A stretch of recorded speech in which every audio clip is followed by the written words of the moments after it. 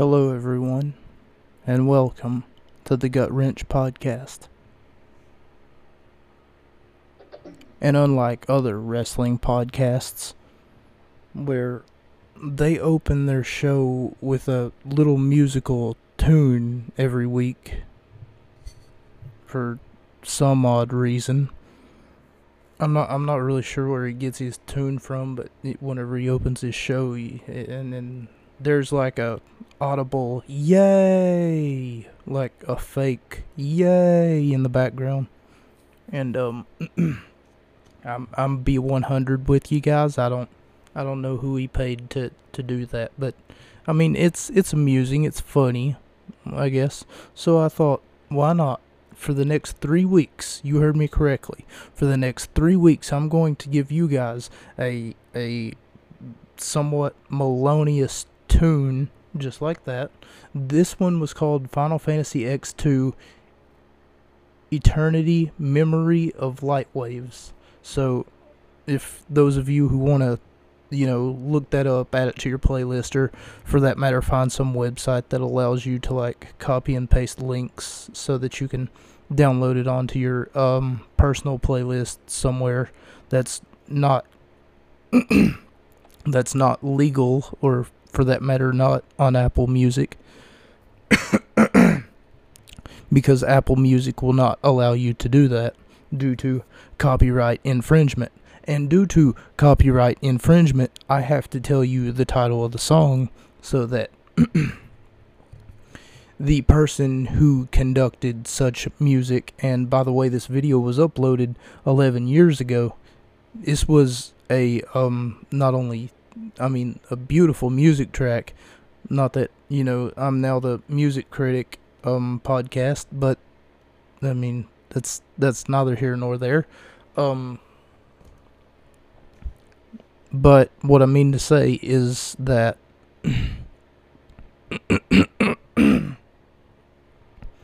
that is one of the songs. Oh my God, this sucks. One of the pieces of music that I grew up with in my, as he calls it, sad childhood. Anyway, I would like to thank everyone for joining me. My name is Mocha, by the way, in case you haven't already realized. I usually say that at the beginning of the show. And, in today's episode, why did I lock my phone?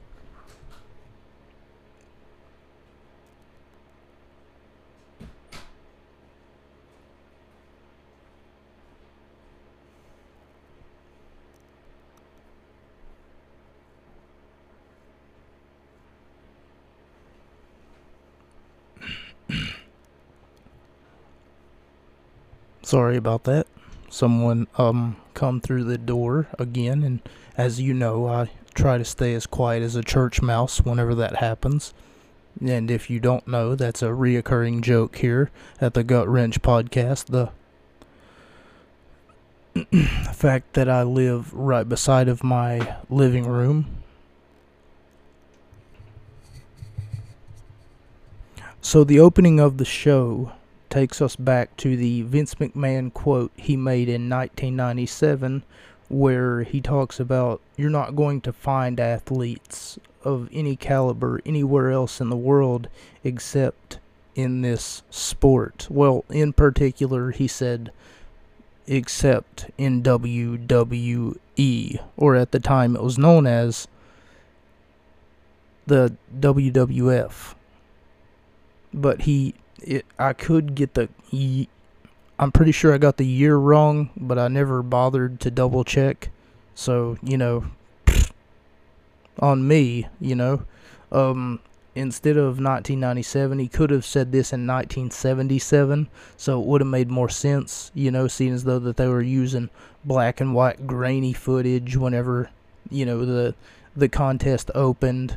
And no, I didn't take a look at anything that someone else was recommending to me all this time before. For some reason, he seems to have this unhealthy obsession with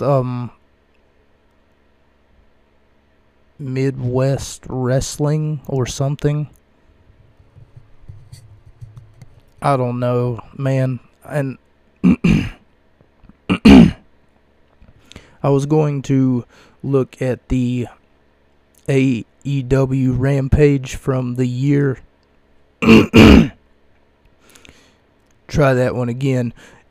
Of the month January the 13th, earlier on this year,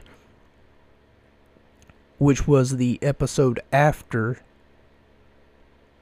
the pay-per-view that we just got done looking at from AEW, Battle of the Belts 5 last week. But for consistency reasons, I wasn't able to, unfortunately, look at that.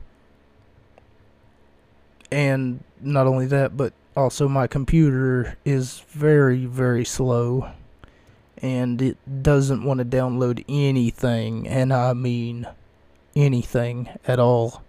It's constantly sending me error messages and telling me to update my Apple ID settings, even though it doesn't need to be updated. I've looked at it, there's nothing there to update. But a Vince McMahon quote he made in 1997, could have been 1977, could have been 1987, for all I know. All I know is that it was 19, and that the third number really isn't important. Where he talks about you're not going to find athletes of this caliber anywhere else in this world except for wrestling, but he specifically said except for WWE. Largely this is a personal opinion. That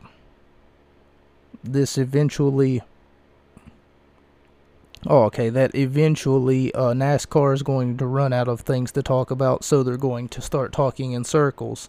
They're going to start talking about Kyle Busch won last year, and let's see if he can do it this year, because, he won last year. Well, even though Kyle Busch won last year, Jeff Gordon won in 1944.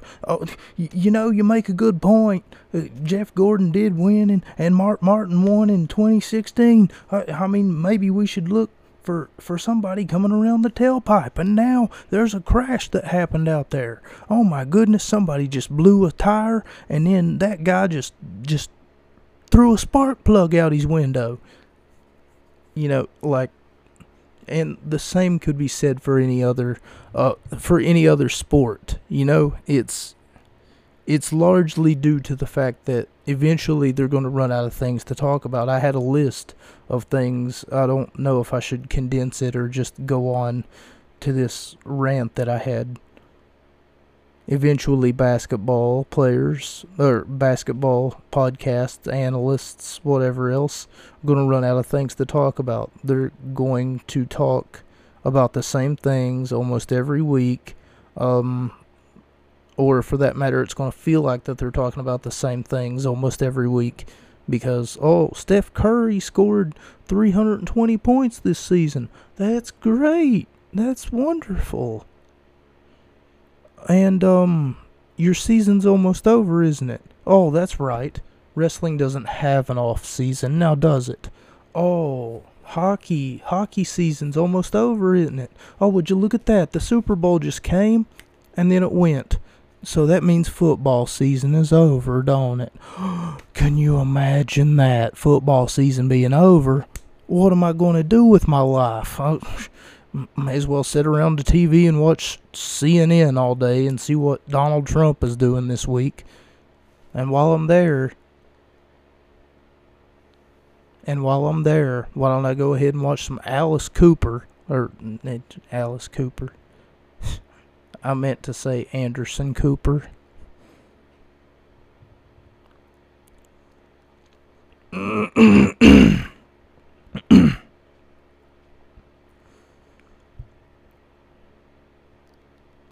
Yeah, but basically, they're just going to run out of things to talk about. Everything. Baseball, basketball, hockey, cricket. Like I had a list down here. Volleyball, even though that's probably the most fun to watch. Most of the women's football that I was told about. Now, I never really, watched any of it, but most of the women's football that I was told about, according to what I was told, they don't wear like protective clothing. I understand wanting to be competitive, but whenever a woman tackles another woman, you're going to imagine that she's going to have her shoulder out, or she's going to have her hand up. She's going to probably bulldoze over another woman, and she's going to get hurt. Why don't they wear protective clothing? Please. I mean, if the men are forced to, why aren't the women? It seems a little sexist. Much like John Bradshaw Layfield once said, the only thing that limits you in the world of professional wrestling is your imagination. Although, most of the time he was talking about hardcore stipulation matches, saying that whenever there's furniture, i.e. weapons, in the ring, the only thing that limits you is your imagination. But as long as everyone stays within those lines of the creates somewhat of an original character that's themselves, we're never going to run out of things to talk about. We're never going to run out of ideas. I swear I didn't have this problem before I started recording, but now I'm starting to lose my voice. Here at the Gut Wrench Podcast, so as long as I have a voice to speak these things, I'll be here each and every week, and I'm not going to run out of things to talk about, and that's the beautiful thing about professional wrestling. For some reason, they talk about the CWC, the Capital Wrestling Center, which apparently was the venue in which that this event took place. Ladies and gentlemen, we're talking about WWE NXT TakeOver 31. That's all that they say. Usually their takeovers have a nice little tagline like Takeover Vengeance, Takeover this, Takeover that, Takeover, Takeover, Takeover, Takeover. They're just like, ooh, it's time to take over Brooklyn, Takeover, and then they'll either put a tag on it or put a city on it. This one didn't have that. Take over New Orleans, take over Louisiana, take over Mississippi. I don't know. Usually they find something to take over. But this time it was just TakeOver 31. And we kick off this particular event with the NXT North American Championship match. And apparently this is Wade Barrett's first takeover on commentary. Gargano has been in more matches than anyone in history of NXT takeovers. As Damian Priest, champion, versus Johnny Gargano, challenger. For the NXT North American Championship. If Johnny and Candice both win their matches, they could become the first ever Grand Slam power couple in WWE history. I didn't put this on my notes, but maybe they forgot about Triple H and Stephanie McMahon. But looking back, I'm sure that somewhere along the lines, instead of like on the notes I would have put in WWE history, I'm sure that they said in NXT history. So there could be a distinction there, sort of like soup versus chowder, or a sandwich versus a sub.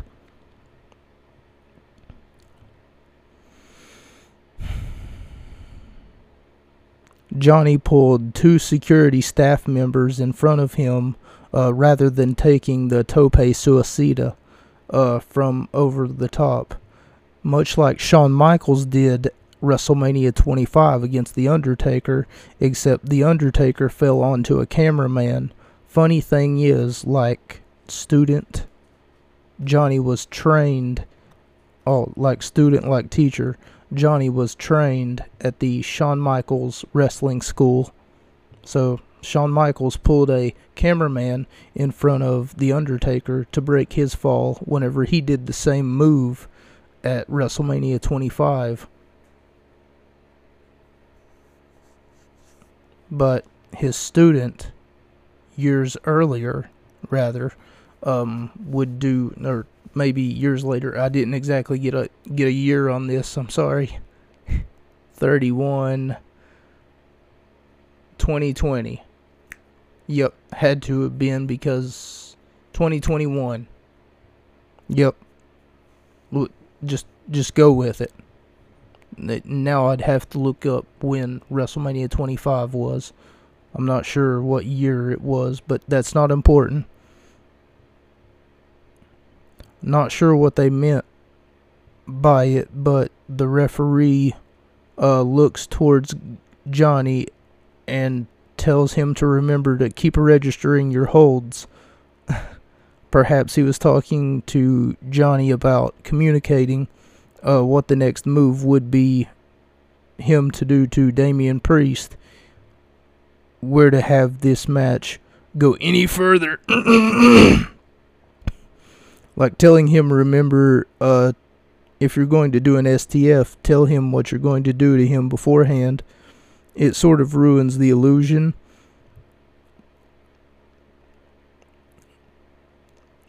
But the emotion in this match, I really like it. For an opening contest, it's quite good. Thus far, 4 out of 5 stars.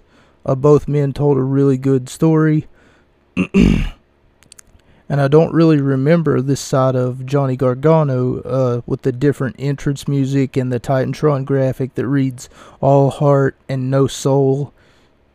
He was doing very underhanded, dirty tactics, such as pulling the security guards in the way of a tope suicida.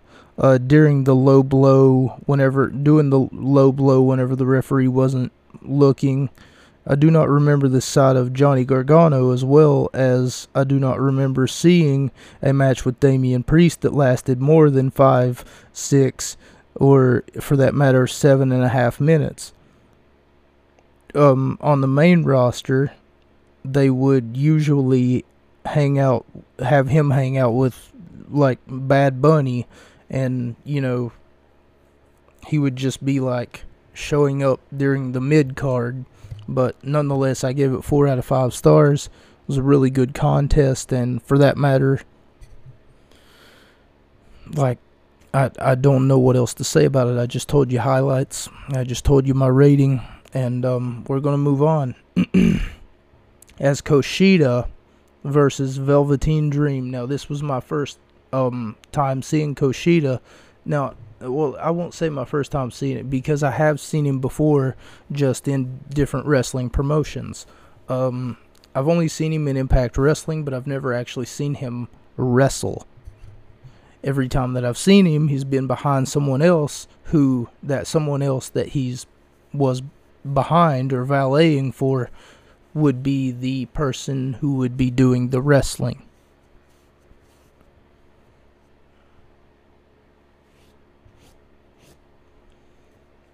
Which means that he wouldn't be wrestling at all.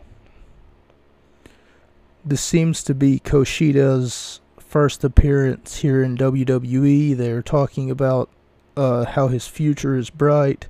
Oh, what little did they know. He honestly, he wouldn't stay in the company very long. He would up and leave. I'm not sure how long he stayed, but I know that recently he was seen in Impact Wrestling, so he probably didn't stay very long, especially if this was in 2020. And it seems to be right at COVID, because everyone's wearing the masks. Well, not everyone, they're crowd members and stuff like that. And they're all behind, like, plexiglass that's reinforced by cages. How bright his future looks, and the man has a reputation for being a 6-time IWGP junior heavyweight champion from the land of the rising sun, Japan.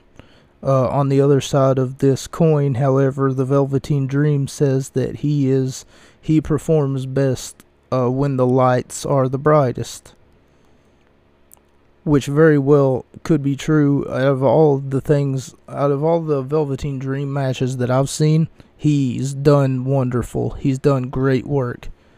Patrick Morrissey, I think his name is, or Patrick Murphy, or whatever his name is, the Velveteen Dream. I've been following his career since he got out of the Tough Enough program. Even though he didn't win the contest, he certainly won a lot of hearts. And for that matter, he won a WWE contract despite not winning the contest, if memory serves me correctly. The winner of the contest, I do believe, got fired, and his name was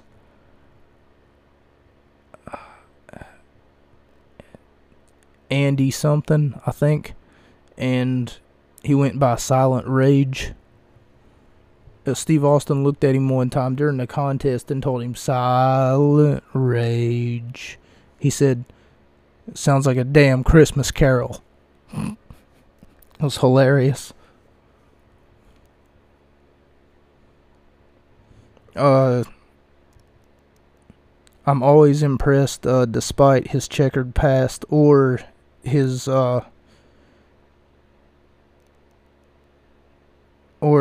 in this case, his checkered future, because what would become of the Velveteen Dream is that someone would accuse him of sending lewd and lascivious pictures to a underage little boy, apparently, and the Dream has no memory of that, or something like that. Whenever Patrick was confronted with them, there was no, like, actual evidence of him actually doing anything with a underage little boy. Kushida attacks Velveteen Dream before the match even begins. As the Dream is making his entrance, Wade Barrett brings up on commentary the Velveteen Dream reminds him of a Gorgeous George by how flamboyant and colorful he acts. Now, I don't know anything about that. I just thought I'd write it down because I don't really... The only experience I have with the Gorgeous George is the opening to WWE's package, which is the fact that they'll go, "And we promised you a great matchup here, ladies and gentlemen. Oh, look out here, Andre the Giant, WrestleMania." Gorgeous George, they make one reference to him during that almost like 30-second look past the WWE. If you haven't seen it, just 30 seconds. That's all that it takes. Go on YouTube, type in WWE opening, and you're bound to see it. You'll know that you've been at the right video whenever the end of it comes, and then it says now, then, forever. And it'll play that like this beautiful, beautiful musical piece, almost like you heard at the beginning of this podcast. Thank you so much. Memory Eternity to Light Waves, I do believe, is the name of the music piece that you heard there. I just thought that I would maybe throw Brandon a curveball. For someone who says that he does his best work when the lights are the brightest, the Velveteen Dream really dropped the ball in this match. And he used to make, he was more of a punching bag than anything else.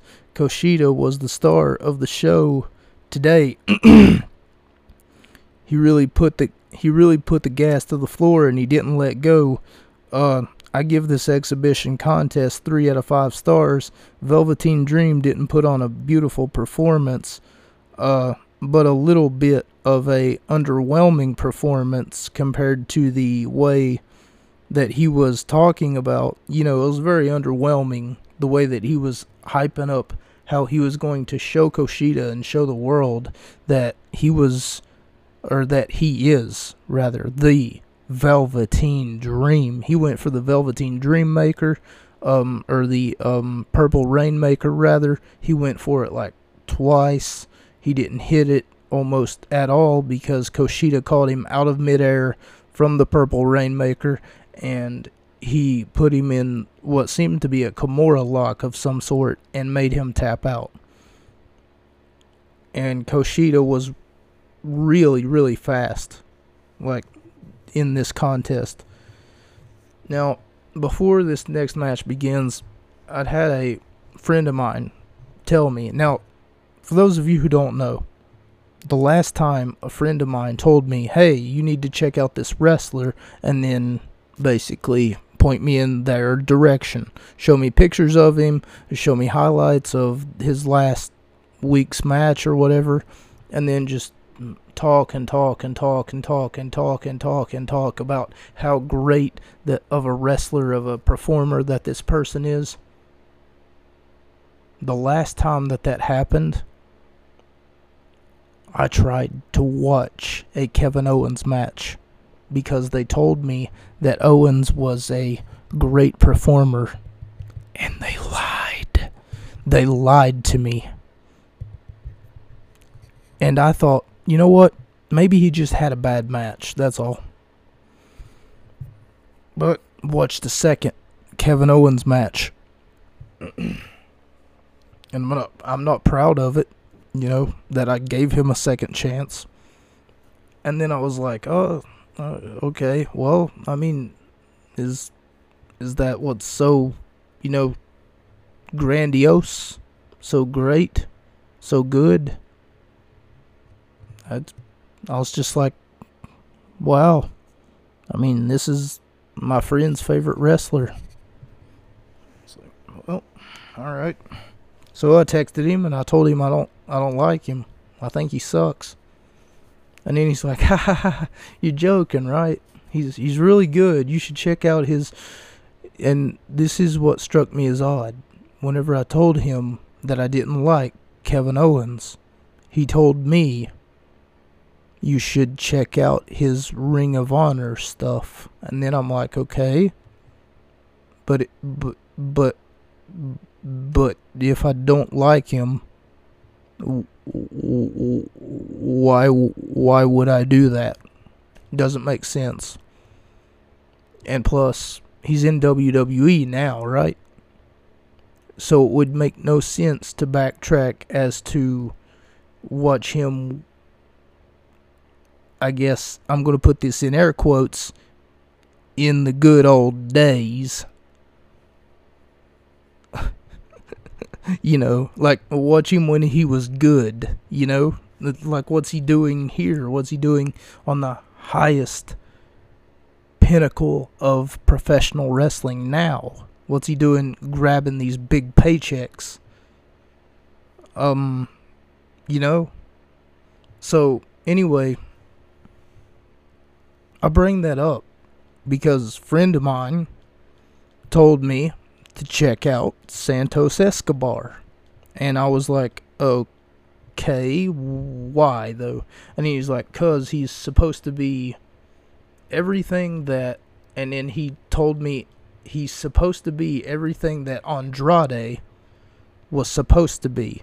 So, for those of you who don't know, back in 2010, the 2010s, roughly, there was a wrestler by the name of Andrade, Cien Almas, and he joined NXT, and he was supposed to be this great luchador type wrestler. And he had a manager. Her name was Zelina Vega. And I've talked about Vega once or twice before.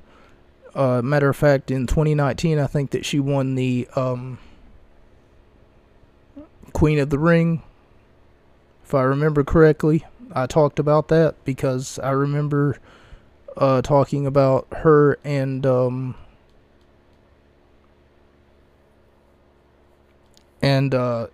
Woods winning the King of the Ring. Well, Woods won the King of the Ring and she won the Queen of the Ring, or the Queen's Crown, or whatever it was called at the time. Anyway, it's not the point. The point is that whenever Vega and Cien came over from NXT to WWE, I guess he just... I'm not really sure how to put it. They very underwhelming performances, okay? Because in NXT he was putting on 5-star matches with the likes of people like Aleister Black and oh shit, I said his name again. I hope that I didn't like break any mirrors. Everybody okay? Everybody okay? You know, like this is serious. You don't say Black's name, okay? Just be careful whenever you say that. The Dutch Destroyer. That's what we'll call him from now on. We could call him AB too, seeing as though that those are his initials. Well, there's ways to get around this, I promise. And for those of you who don't know, that's a running gag, and I'm Mr. Continuity right now. Mr. Consistency. You've been sticking around since episode 1. Or for that matter, since my YouTube channel, then you'll know that that's a running gag. But anyway, he had some very, very good matches. 5-star performances, if you will, against Bo Dallas, against Bray Wyatt, against just everyone. I'm drawing a blank here of, you know, other NXT superstars that perhaps were larger than life. I mean, Finn Balor, Samoa Joe, he's possibly been on a consistent basis. One good match that he did was with Apollo Crews, and another one that he did was with Ty Dillinger. Oh my god. So those two, the funny part is his name is Cien Almas. Cien, of course, in Spanish means 10, and Ty Dillinger is literally the perfect 10. Let me think. Cien 5. Let me think. Uno. Dos, tres, cuadros. Those. Okay. Yeah, I'm pretty sure I'm right with my Spanish numbers. Fact check me if I'm not. But anyway, he told me that Santos Escobar is supposed to be everything that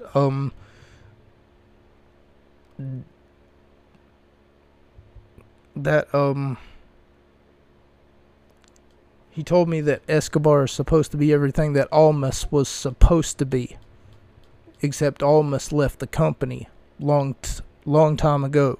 You know, he was like, well, they were going to strap the rocket to Almas. They were going to give him all these wonderful opportunities, and you know, he just goes and leaves. And he tells me about how great Santos Escobar is, and I guess I just burst the bubble. And this was an underwhelming performance by Santos Escobar. I tried to be less critical about him, but whenever I looked at this and then I looked at the first match that they did with Gargano and Priest, which was the first championship match that we had, I found myself scratching my head thinking to myself, okay, well, Gargano and Priest put on a hell of a good match, and this right here was billed, like the story was billed to be something great, but in reality it was a bomb. I mean, we got a 450 splash from Isaiah Swerve Scott, who was the opponent, in case I didn't mention who the opponent was.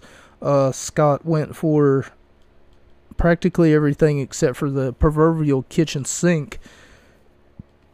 And Santos Escobar had some help come out, but they were just a distraction so that Escobar could hit a move. And Scott apparently kicked out of one of the moves that, quote, no one has ever kicked out of. Nobody kicks out of the Phantom Driver. Yeah, but here's the problem. If nobody kicks out of it, if it's that much of a protected finisher, I want to know something. How long has Santos Escobar held the title, or for that matter, how many people have he hit it? How many people has he hit with the Phantom Driver, only for them to not, get up from it? If that's the case, I want to know how protected his finishing maneuver is, because I'm going to compare it to something right here. I'm still unsure how long Escobar had been a part of the roster by this point in time, because when they said, quote, nobody kicks out of the one-winged angel, Kenny Omega literally meant just that, because for a full year until Jon Moxley showed up, nobody, and I mean nobody, end quote, had kicked out of the one-winged angel. So if I'm comparing Jon Moxley and Kenny Omega to that of Santos Escobar and Isaiah Swerve Scott, where no one kicks out of the one-winged angel. And Don Callis made that extremely relevant, and he made sure that everybody knows nobody kicks out of the one-winged angel. It was the truth. When he told you that, you had better damn well believe it, because the man went a full calendar year, 52 weeks, without anybody kicking out of his finishing maneuver. That's how protected that it was, until Jon Moxley came along and ruined it. Well, I shouldn't say ruined it. I had fun watching Omega face off against Moxley. Even their death match. But whenever Escobar hit the Phantom Driver, I felt like he's going to kick out of this right before, he even kicked out of it. And if he wouldn't have kicked out of it, if it would have been a 3 count, then I would have been like, wow, that was really underwhelming. That's not as hyped up as, a friend of mine told me that Santos Escobar is supposed to be this great, wonderful athlete. Here's a question. Why did he tell me that? Why did he lie to me? Do you see where this is going? Once again, I'm disappointed. And the same thing happened whenever they introduced me to Sami Zayn. Don't get me wrong, these are 3 different people introducing me to 3 different wrestlers. But whenever they introduced me to Sami Zayn, and I had to watch that stupid fucking match between him and Cesaro, I found myself on the edge of my seat whenever Cesaro would perform a move, but I found myself yawning, practically wanting to go to sleep every time that I seen Sami Zayn do a damn thing. And hearing commentary talk on and on and on about how wonderful Sami Zayn is, and about how much of a underdog from down under that he is. How? He deserves to have both of his legs broke and live the rest of his life in a wheelchair. But anyway, that's off topic. This match was very underwhelming. And as soon as the "This is awesome" chants start, we get the ending. So the crowd was just starting to get into the match.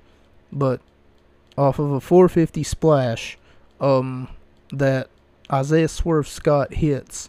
Afterwards, Escobar gets up, and then he hits, I can't remember what move that he hits because I didn't write it down. He goes for a Razor's Edge, I remember that. And then, oh yeah. So he's on, like I said, sort of anticlimactic. So he's on the ring apron for whatever reason, and he's like inches away from like the steel ring post. I guess this is how you protect him, but whenever Scott hit his head off of the ring post, once again that's in air quotes, whenever Scott hit his head off of the ring post, it apparently knocked him out, and Escobar was able to pick up the victory. Yeah, I didn't understand it either. And it was like 30 seconds after the crowd just got done chanting, "This is awesome." 2.5 out of 5 stars. Next we go to the main event of the evening. And ladies and gentlemen, this is not a repeat broadcast. I repeat, not a repeat broadcast. If you'll remember, so many episodes ago, by the way, this is episode 72. Had to get that in there somewhere. If you'll remember, so many episodes ago, it must have been at least last year, and whenever I read the card for this particular event, I was reading this card, and then I was like, is this the same match card?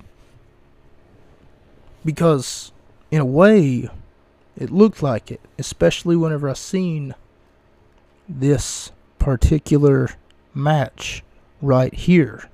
Avid listeners will know where this is going. Io Shirai versus Candice LeRae, except this time, unlike last time, the NXT Women's Championship is on the line. Last time it was a grudge match. Last time it was personal. Now, both women here have interesting developments that they've both made since the last interaction that I've seemingly talked about. And for those of you who don't know, I'm getting goosebumps right now. Why? You might ask. Because that first episode that I ever did with this one, I wasn't expecting to see two women of a 5-star caliber put on such a great contest. I was expecting to come in and then just be like, oh, that was a pretty good match. Yeah, that's a pretty decent match. I mean, there's just something with this women's division. But instead, I was blown away. I was almost in tears because I didn't think that it could be brought to that level, to that top echelon of competition. Words cannot describe what it was. It was almost like I walked into a car lot and the dealer handed me the keys and told me to have a nice day. That's how good it felt that first time. Like having sex for the first time. This time, it was just as good. You know what they say, right? You never forget your first time. So, there was a battle royal to determine who would be the number one contender for Io Shirai. Io Shirai's number one contender. Because she was the champion. And even before that, we get an... I would like to commend them for their editing skills, by the way, because their editing skills somewhat tells a story because whenever they show highlights from what happened to get to this point, Candice LeRae says, "Let's rewind to April during an NXT number one contendership ladder match for the NXT Women's Championship, where Candice LeRae recalls Io Shirai raked her in the eye with her thumb on top of a ladder." So both women were on top of the ladder, and Io decided that she was going to poke Candice in the eye. And whenever she did that, she basically made an enemy out of Candice LeRae, who they keep calling, and I love this, the Poison Pixie. That is just beautiful. That's wholesome, but that's beautiful. But don't worry, we'll get to Io Shirai.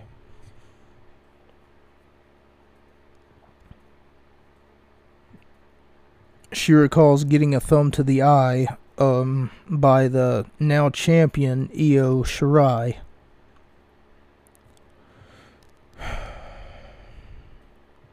Now, Shirai tells her side of the story.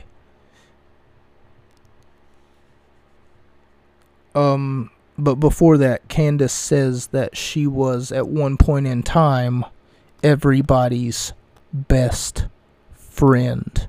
She was always the little sister, or the big sister, that everyone could come to whenever they had a problem. And then it shows like a montage of her like hugging everyone, and her like being all just handsy with them and holding their hand and telling them, like giving them advice and telling them that everything will be okay, and training with them, and and if you remember that episode that I previously mentioned, and if you don't remember, please go back and listen to it. It should be the one episode called "This Episode Will Forever Live in My Heart Forever," something of that nature. It shouldn't be that hard to find. It sticks out like a sore thumb as far as all of my episodes go. But it was just that one performance from NXT New Orleans, I do believe, was the name of the event, because they bring it up once or twice. But she talks about how she was the big sister to everyone, and how everyone would just take advantage of her, because her exact words were, "And where did it get me? Absolutely nowhere." So, when you raked me in the eyes, Io Shirai, you metaphorically opened my eyes. And of course, Candice goes on to talk about the Gargano way. Now, for those of you who aren't sure what exactly it is that Candice is talking about, her husband, earlier on in the night, had his match. And as I stated before, I don't remember seeing these underhanded tactics from Johnny Gargano.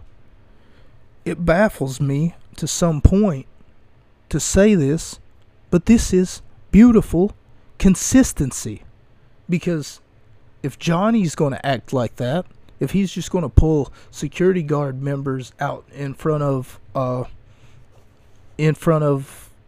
a superstar while he's performing a move as dangerous as the tope suicida, a suicide dive over the top rope, or if Johnny's going to be low blowing people, as I stated before, and waiting for a referee to come in or do a referee bump,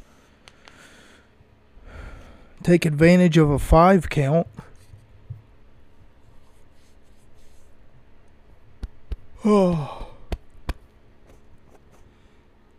Just they show the story of what happened in that first performance that I previously mentioned that we have looked at before, where Io Shirai was trapped in a cage with Candice LeRae, who was trying to hug her and comfort her and tell her that everything is going to be okay. But at that point, Io Shirai had snapped. Io Shirai had snapped not only thanks to the horsewomen, not only thanks to being beaten not once, not twice, not three, not four, not five, but probably countless times by Shayna Baszler. But every time that Io Shirai had her back against the wall and she was in tears or she was distraught about something, her, quote, big sister would always be there in Candice LeRae. You see, there's a common theme that I notice with these women. It's that they all want to be their best friend. They all want to be and I have it here on my notes, to bring up the evolution of Alexa Bliss, who would no longer be the best friend.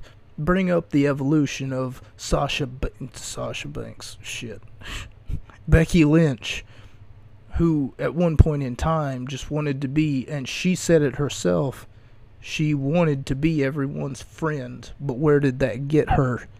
Nowhere. Exactly what Candice LeRae said. And I have it here on my notes to bring up the evolution of Bayley. Oh my God, the transformation from Bayley then versus Bayley now is night and day. It is honestly something that you cannot make up, because this woman went from being a full-on hugger, whatever that means, to being a full-on role model, as she calls herself. I'm not sure who called themselves the role model first, whether it was Bayley or whether it was Britt Baker, DMD, but that's neither here nor there, and that's not the point. Really the point is to highlight the evolution of the Poison Pixie, the goddess Alexa Bliss, the hugger Bayley, who went into being someone else other than just the hugger Bayley, and the Celtic invasion, if that's what you want to call her. But I would much rather, I mean, she went from being like everyone's best friend to being the man, Becky Lynch. And for those of you who still don't know what I'm talking about the evolution of all of the women who have somehow went from being a smiley, happy, go lucky. Oh my God, that's so cool. Aww. It's almost like I have a meme in my phone. It says preacher goes from being a preacher to being a stripper and says that she's never been happier. It's almost like you're embracing your dark side, and you decide. And none of these characters, by the way, are any of the same people. Like, they find their own niche, their own way of talking, their own way of, and I'm not even getting into the match yet, but they find their own rhythm. And that's the beautiful, beautiful thing. Like I said at the open of the contest, eventually NASCAR, they're going to start talking in circles. They're going to start talking about the same old dog shit each and every week that you're going to have to listen to. Motocross, fucking every other fucking sport eventually is going to start talking about the same old recycled bullshit. Not here in wrestling. You will never hear the same interpretation of something said twice, unless it's in agreement with someone or it's in denial. Anyway, on to the contest, because I know that you're all waiting, salivating, rather.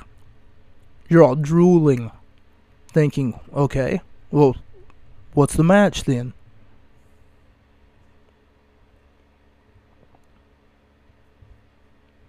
And Candice LeRae wants to do this the Gargano way. And what does that entail?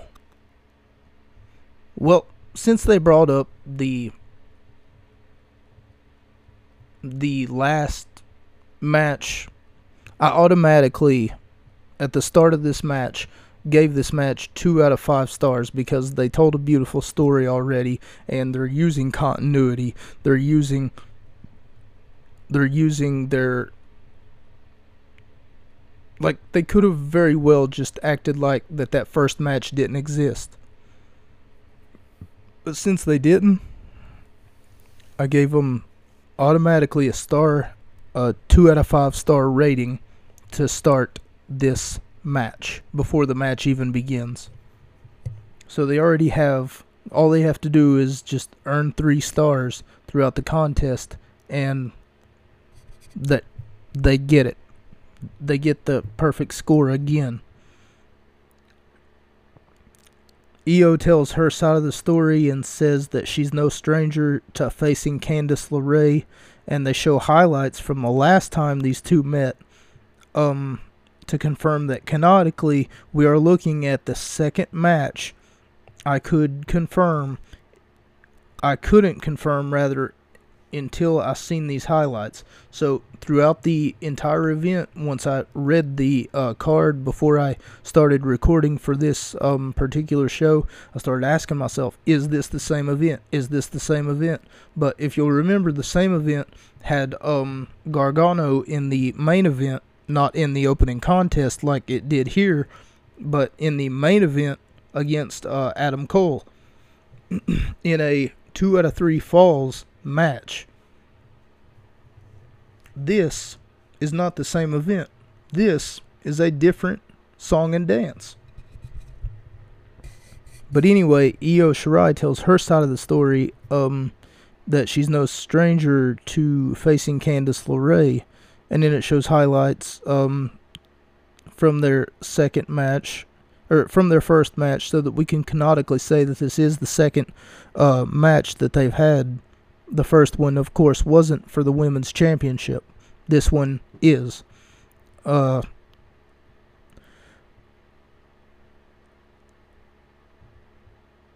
first match, before the match we looked at in the previous episode on the show, we go to see the highlights of how beautiful their rivalry came to be, as they show us the highlights of them trapped in a cage with Io Shirai snapping and breaking a chair over her supposed best friend's back, making Candice a victim. But now Candice sees things another way, and she wants to thank Io Shirai for what she did that night, because she opened up Candice LeRae's eyes, metaphorically, of course. Now she does things a new way, the Gargano way. The word Shirai in Japanese means purple thunder, according to Beth Phoenix on commentary. Talk about the evolution of Candice LeRae, already did that. Talk about the evolution of Alexa Bliss, check. Talk about the evolution of Becky Lynch and Bayley, check and check, because it helps further extenuate my point. The match starts with Io does nearly 3 backflips and a cartwheel to escape a standing switch from Candice LeRae, and she also escapes an Irish whip from a standing position. That was beautiful. Then we go to a standing switch turnbuckle in which Candice LeRae tries a monkey flip on Io Shirai, but Shirai lands on her feet. So nimble, so quick, so beautiful, and for that matter, she's got great balance. So does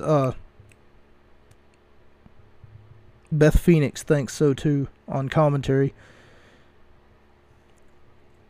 What a move. Oh, okay, so Vic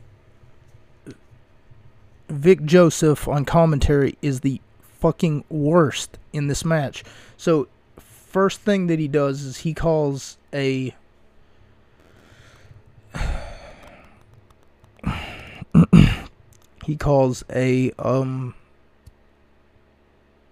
snapmare neckbreaker that Candice LeRae does to Io Shirai. He says, "What a move." Like, he's not even excited about it. He calls a suplex a brainbuster. I'm sorry, he calls a brainbuster a suplex, and a drop kick in the corner a Meteora, which that was not a Meteora. It's a drop kick in the corner. A Meteora is a completely different move. You fool. I don't really, or wasn't really paying attention all that much, all night, just to correct Vic Joseph. These are just three that I picked up on that he sort of missed. Consistency is the key, because avid listeners will remember one of the highlights that I specifically listed on the last Candice LeRae versus Io Shirai matchup. The champion once again. Now, here's how the match ends. Well, before that, we get some shenanigans from the referee. Referee goes outside because he's been hit by Io Shirai. Or Candice, rather. Yeah, Candice hits him first, and then Io hits him next. And it's by accident. And afterwards, Candice hits a move on Io, and she goes for the pin. Her husband comes in wearing a referee shirt. And if you'll remember last week, what happened was whenever Aubrey Edwards tried to throw out one of those Scene brothers, those fucking fools, for wearing a referee shirt, that was last week, and this is this week, except this time it's Candice LeRae's husband trying to almost like give her the championship. He tries for a fast 3 count, but can only get a 2 count whenever Io kicks out. And then after that, the referee comes in, tells him to get out of here and take his shirt off, and while he's being distracted, Candice LeRae cracks Io Shirai upside the head with a title belt, trying to pull some Eddie Guerrero shenanigans, but it doesn't work. Johnny Gargano ends up leaving, and then we get the most beautiful part of the match. Like I said, avid listeners will remember the episode that I just mentioned earlier. Do you remember the end of that match? Because I do. Because I can't fucking stop thinking about it. Io Shirai goes to the corner with Candice LeRae in her hand. Whenever she does, she pulls off one of the coolest looking moves that I've ever seen, and it is called the Avalanche Spanish Fly. Vic Joseph even gets it right. Thank God Vic Joseph gets it right. Whenever she hits the Avalanche Spanish Fly, she then places her opponent right within moonsault range. She goes up to the top turnbuckle, and she hits a beautiful 5-star moonsault. Picture perfect. Io Shirai retains her championship. Despite Vic Joseph's horrible commentary, despite the terrible ref bump, this match sets itself aside from the other contests that we did look at. I'm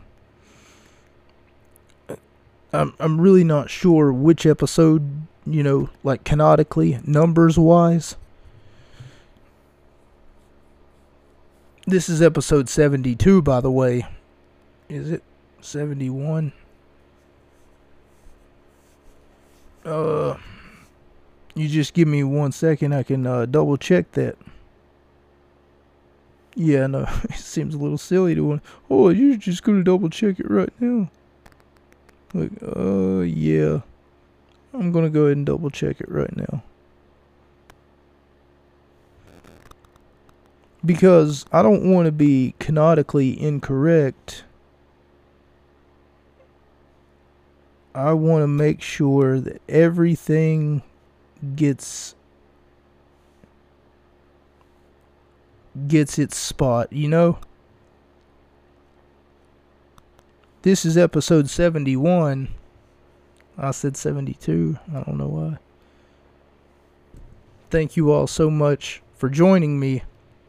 Why am I signing off? It's not even the end. We still got one more championship match to go through.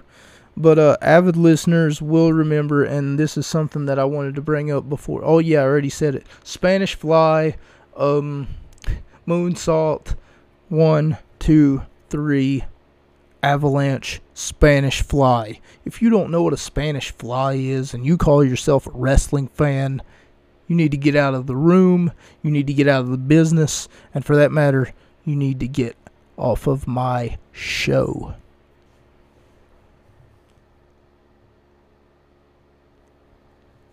Was a beautiful contest, and the context that was giving, I wouldn't rate it any lower. I would have not watched in canonical order. Had I would have not watched this in canonical order, then I would have probably given this match a lower rating, because I just wouldn't have been immersed in the story that I was just told. I would have just been like, yeah, they're just telling stories over here. Look at them. Shit. Can you believe these guys? There doesn't seem to be a lot of story behind this one, but they show a promo package about respect, and it's about giving an opportunity to someone of a huge... It's about giving an opportunity to someone... I'm a huge Kyle O'Reilly fan, and I'm a huge Finn Balor fan. The ring where you're usually telling a story in this business, you're usually telling stories much like the last match told a beautiful story between two competitors. It's just hope that this one, even before it begins, I'm saying this is a lack of story here, other than I respect you, so you deserve a title shot. The lack of story, I hope it doesn't bring down the match. The NXT Championship is on the line as Finn Balor faces off against Kyle O'Reilly. The crowd is chanting, "This is awesome," before we even begin. And O'Reilly, this is something that I noticed before they brought it up on commentary, but O'Reilly really keeping this match on the ground, because he knows how dangerous Finn Balor can be if he gets to a vertical base. If he gets to his feet, Finn Balor can basically ping-pong around the ring and just, oh, look at that high-flying move here. Oh, look at that. Oh, sling blade. Oh, clothesline. Oh, double down. Oh, flapjack. He gets up. He hits him with a kick. A shining wizard. Double arm moonsault. Double arm DDT. 1916. Balor is really dangerous whenever he gets to a vertical base. So for Kyle O'Reilly to really keeping him down on the ground and making sure that he stays at a lower pace, really works in his favor, and he does it really well. For that matter, he does it all throughout this match. Much of the story seems to be between most experienced Finn Balor and the less experienced Kyle O'Reilly. They're both separated by 5 years, and O'Reilly asks, what difference does 5 years make? A terrific... No, that's not what that says.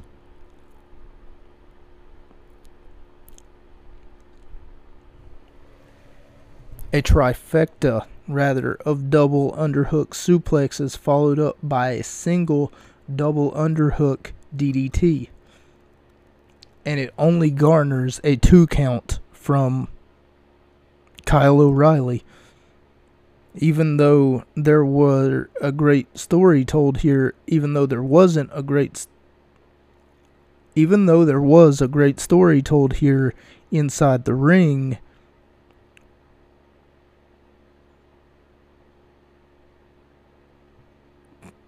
that's all that it was. It was a great story told inside the ring, and there was no context outside of that, just a story told inside a wrestling ring. And this one, unlike the last one, really didn't have a lot of shtick to it. They really didn't, we're just going to do a ref bump. And you would expect that, especially seeing as though that Kyle O'Reilly is part of a group known as the Undisputed Era, who tends to get into matches with their representatives in it, so if Kyle O'Reilly were to represent Undisputed Era, you would figure that Undisputed Era would want to come out and, trip the leg of Finn Balor or distract the referee while, someone hands him the brass knucks. These are all heelish things that professional wrestling fans come to understand that other wrestlers tend to do, but this was purely out of respect. From start to finish, from bell to bell, they shook hands, even at the back of the arena, before the match even begins, before the entrance music even hits, the cameras go back there to see Kyle O'Reilly shaking hands with Bobby Fish, the other members of Undisputed Era, and at one point Adam Cole even hugs him and tells him that he loves him. And if you know the relationship between Adam Cole and Kyle O'Reilly from Ring of Honor, then you know that is heartfelt. He respects Kyle O'Reilly. Nonetheless, Finn Balor ends up picking up the victory. Both men, by the end of this match, bleeding from their mouths. That is passion, ladies and gentlemen. That is beautiful. And I gave this match 5 out of 5 stars, bringing my, if I'm right, 5 out of 5 star count up to 41. 5 out of 5 stars. I know a lot of you are probably asking a whole bunch of questions right now. So I've got a whole bunch of answers. Yes, no, and maybe. Did you see what I did there? I just answered a whole bunch of questions all at one time, regardless of the fact that you didn't give me any questions. I just answered them. So, in the coming weeks, I've had a few ideas. Idea number 1. And Brandon, you can steal this if you want to. Do a full 52-week recap of one random year of the WWE. That means that I would do a 52-week stretch, a full year looking back at a random placed year. So a 52-week stretch of, let's say, 2005. Another episode idea that I have, or canonically speaking, episodes ideas that I have is to do a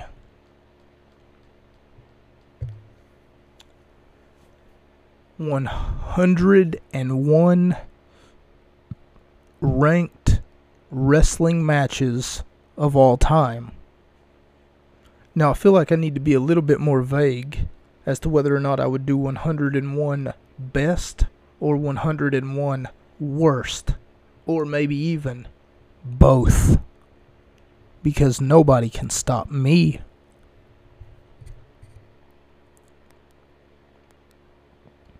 As we go off the air, we see Finn Balor retain his NXT World Championship off of the coup de grace. Thank you all so much for joining me. My name is Mocha. This is episode 71.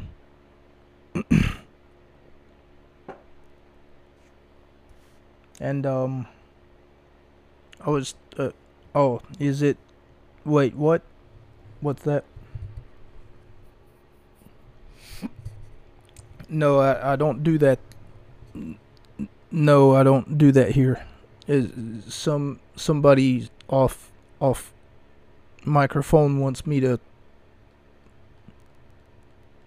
An ASMR sex chat? I don't think that they would like that. This is not a webcam forced focus type. Yeah, I'm not gonna do a jack off instruction either. Thank you. You can try again. Yes. I don't care how much money you pay me, it's not gonna happen. Can you believe this guy? A reenactment of episode 3 of Everybody Loves Raymond. Why is that a good episode idea? Does that have anything to do with wrestling or witchcraft? Okay. I'll have to watch episode 3 of Everybody Loves Raymond. Which season? Season 1? Okay. We can do that. I don't quite get what you're saying here, buddy. You're gonna have to speak up. You think I should get a haircut live on the air? There's an idea. Wheel of morality, spin, spin, spin. Tell us the lesson that we should learn. How does that sound? Is that enough, Warner Brothers references for you? Because if that's not enough Warner Brothers references, I don't know what is. Thank you all so much for joining me, ladies and gentlemen. My name is Mocha. Your name is not. We've been over this part before. That's a wrap. Good night, everybody.